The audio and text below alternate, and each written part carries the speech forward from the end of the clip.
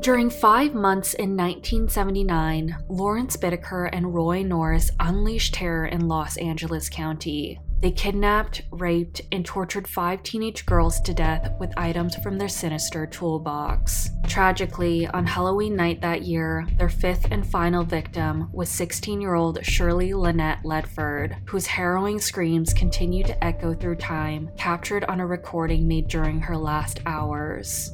I'm Chelsea May, and this is Exhibit May.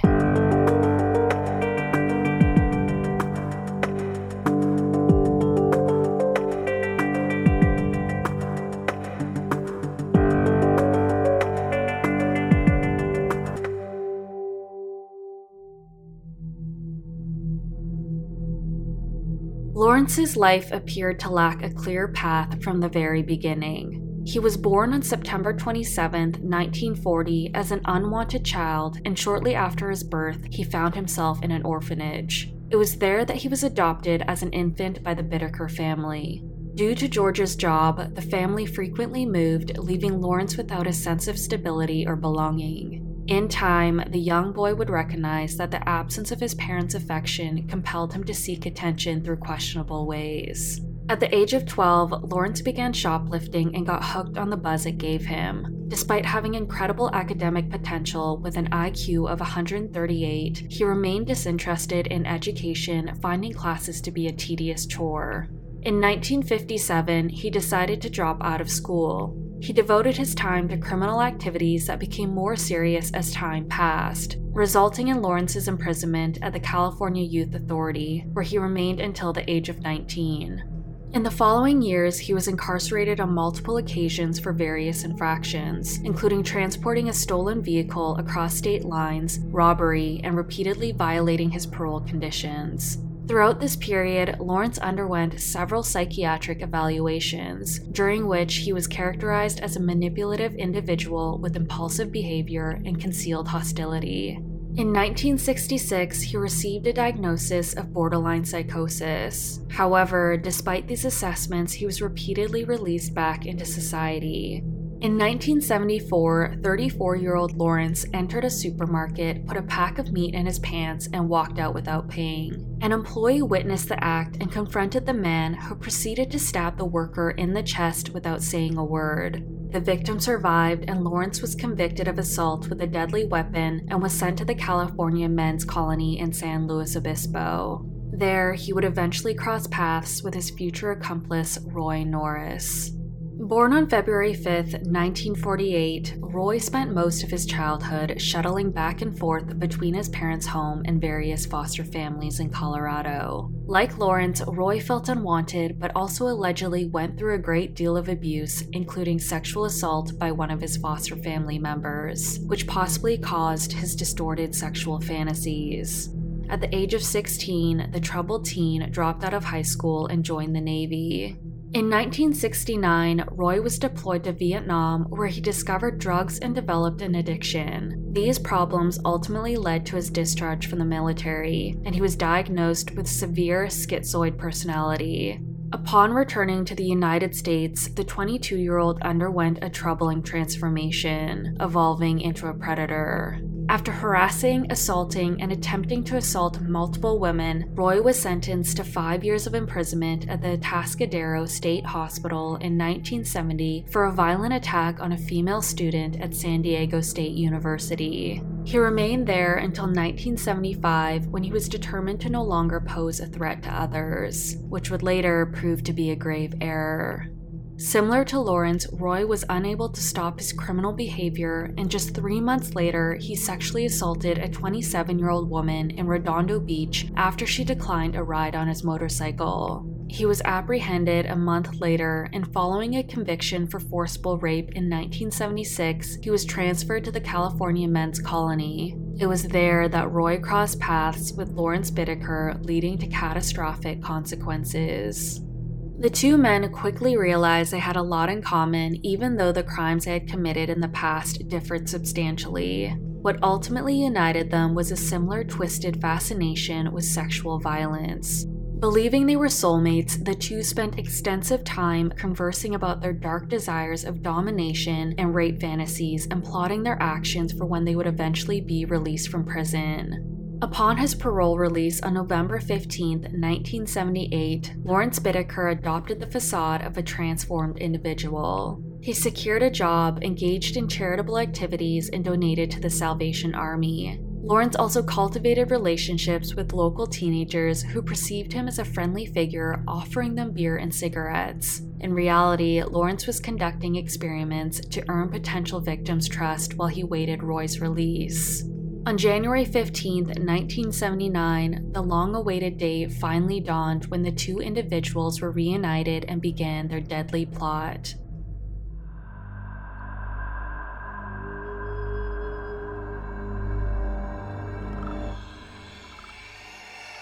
In February, they purchased a silver gray 1977 GMC Vendura cargo van they nicknamed the Murder Mac. Over 6 months, they transformed the vehicle into a mobile chamber for torture and murder. On the morning of June 24, 1979, Lawrence and Roy completed the construction of the bed they had installed in the back of the van. Below the bed, they stored their toolbox, clothing, and a cooler stocked with beer and soft drinks. At 11 a.m., they drove to the beach where they enjoyed beer and marijuana and socialized with girls. After spending the day there, they later went for a drive.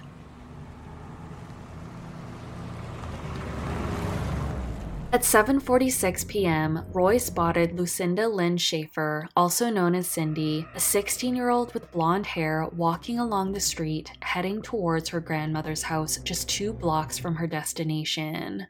Following an unsuccessful attempt to convince the young girl with marijuana and a ride home, they drove ahead and parked. Roy pretended to fix the light switch while Lawrence remained in the van's driver's seat. As Cindy walked by, Roy quickly ran behind her, covered her mouth, forcefully pulled her into the vehicle, and sped off.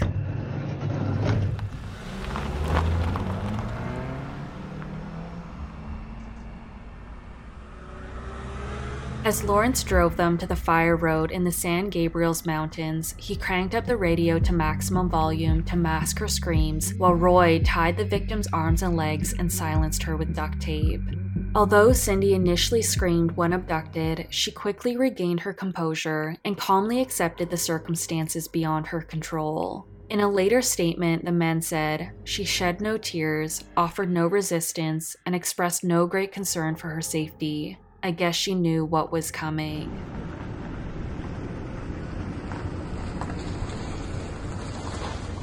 Arriving at the fire road, Roy instructed Lawrence to take a walk for an hour and raped her. Upon Lawrence's return to the van, he similarly assaulted the girl while Roy was absent.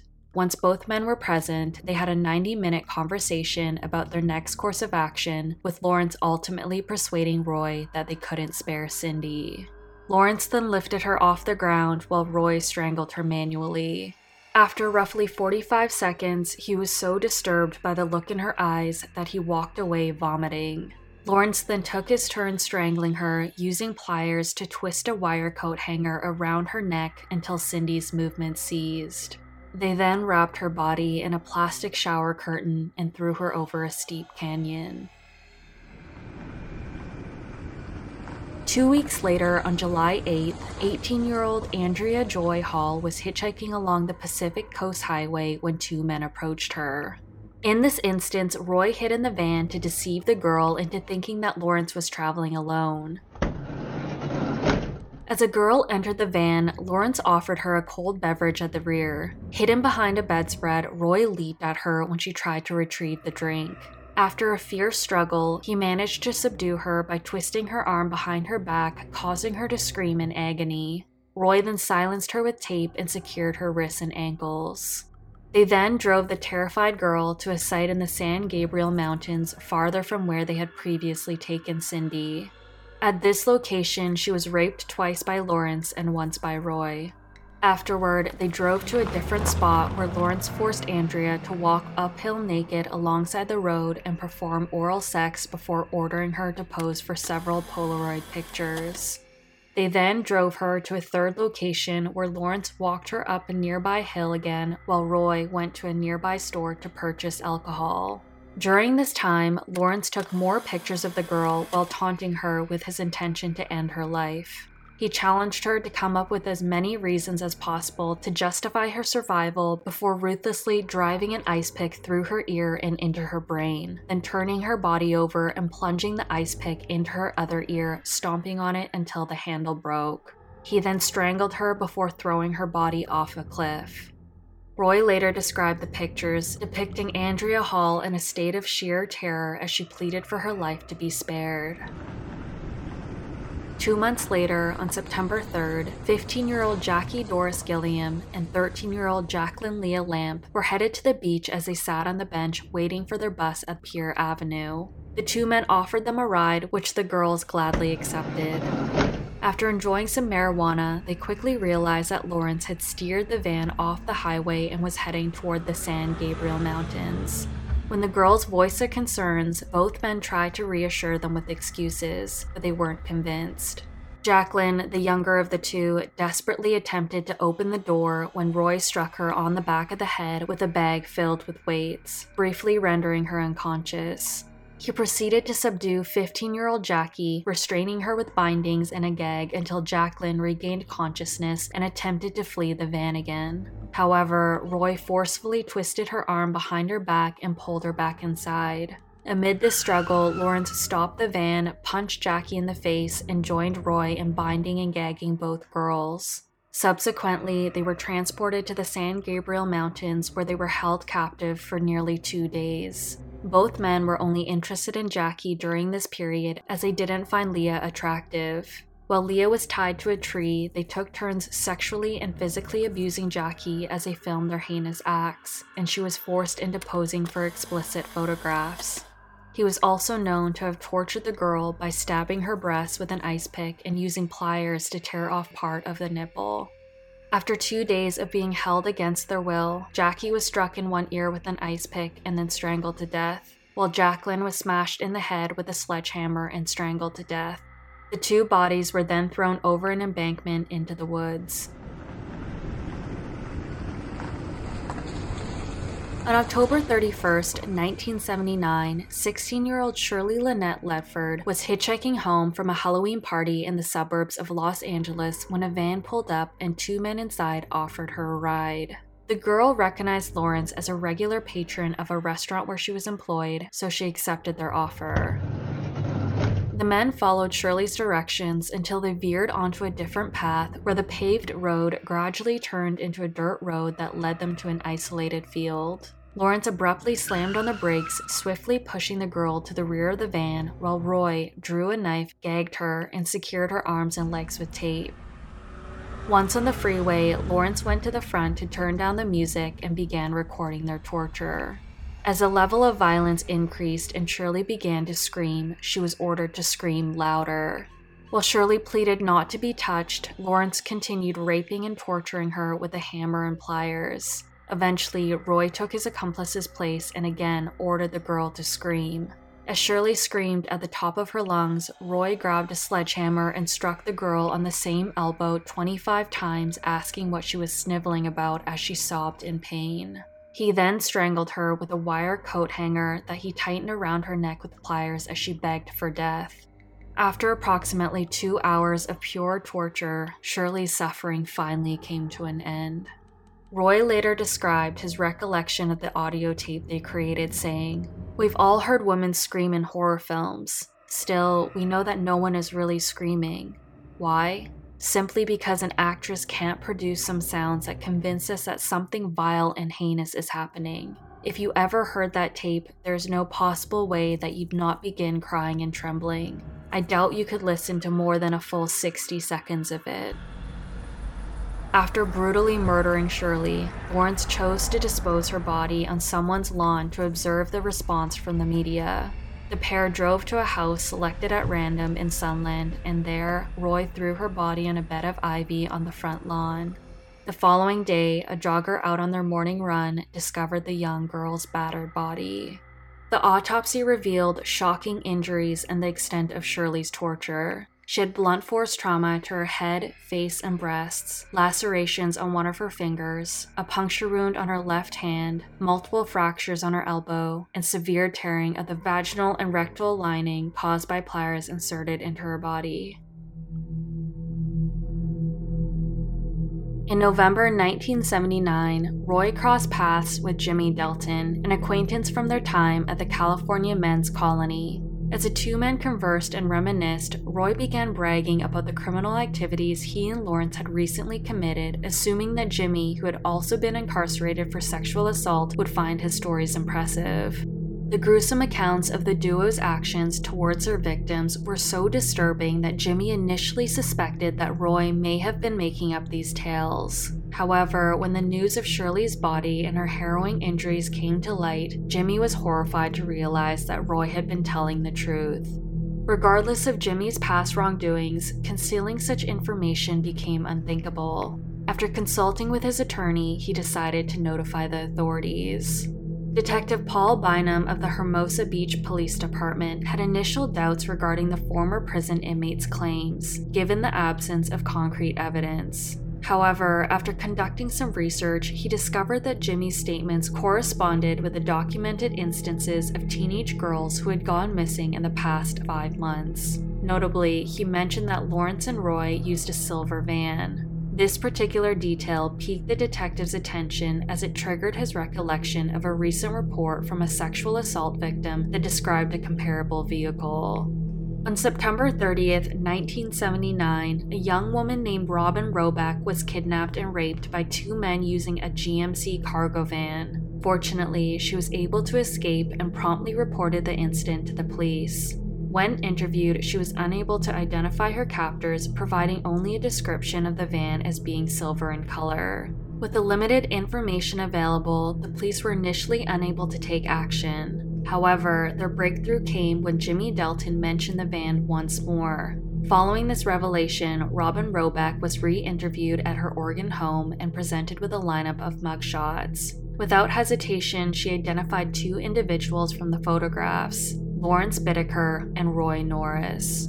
Despite her ability to identify mugshots of the suspects, she was unable to point out her assailants during the police lineup. Nevertheless, the 2 were placed under surveillance. In a matter of days, law enforcement observed Roy involved in activities related to marijuana, while Lawrence was discovered in possession of drugs during his arrest. These findings allowed the police to detain them on charges of parole violation. While searching Lawrence's apartment, investigators uncovered almost 500 Polaroid photos, some of which showed Andrea Hall and Jackie Gilliam, who had been reported missing earlier in the same year.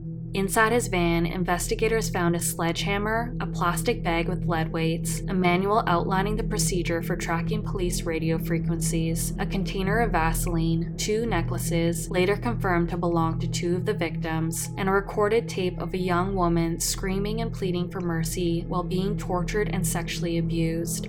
The mother of Shirley Ledford later identified the voice on the tape as being that of her only daughter.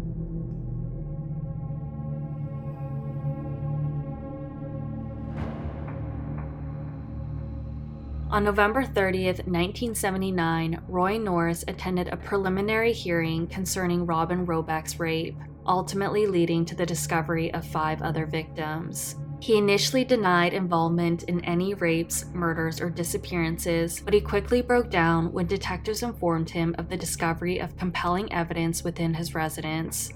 In a casual, unconcerned manner, Roy recounted how he and Lawrence had abducted, tortured, raped, and murdered 5 girls they had approached randomly. While he confessed his involvement in the horrifying acts, he attempted to shift blame onto Lawrence, portraying him as the primary culprit in the murders. After his confession, he led detectives to the remains of Jackie Gilliam and Jacqueline Lamp, discovered at the bottom of the canyon within the San Gabriel Mountains. Sadly, the bodies of Lucinda Schaefer and Andrea Hall remain missing to this day.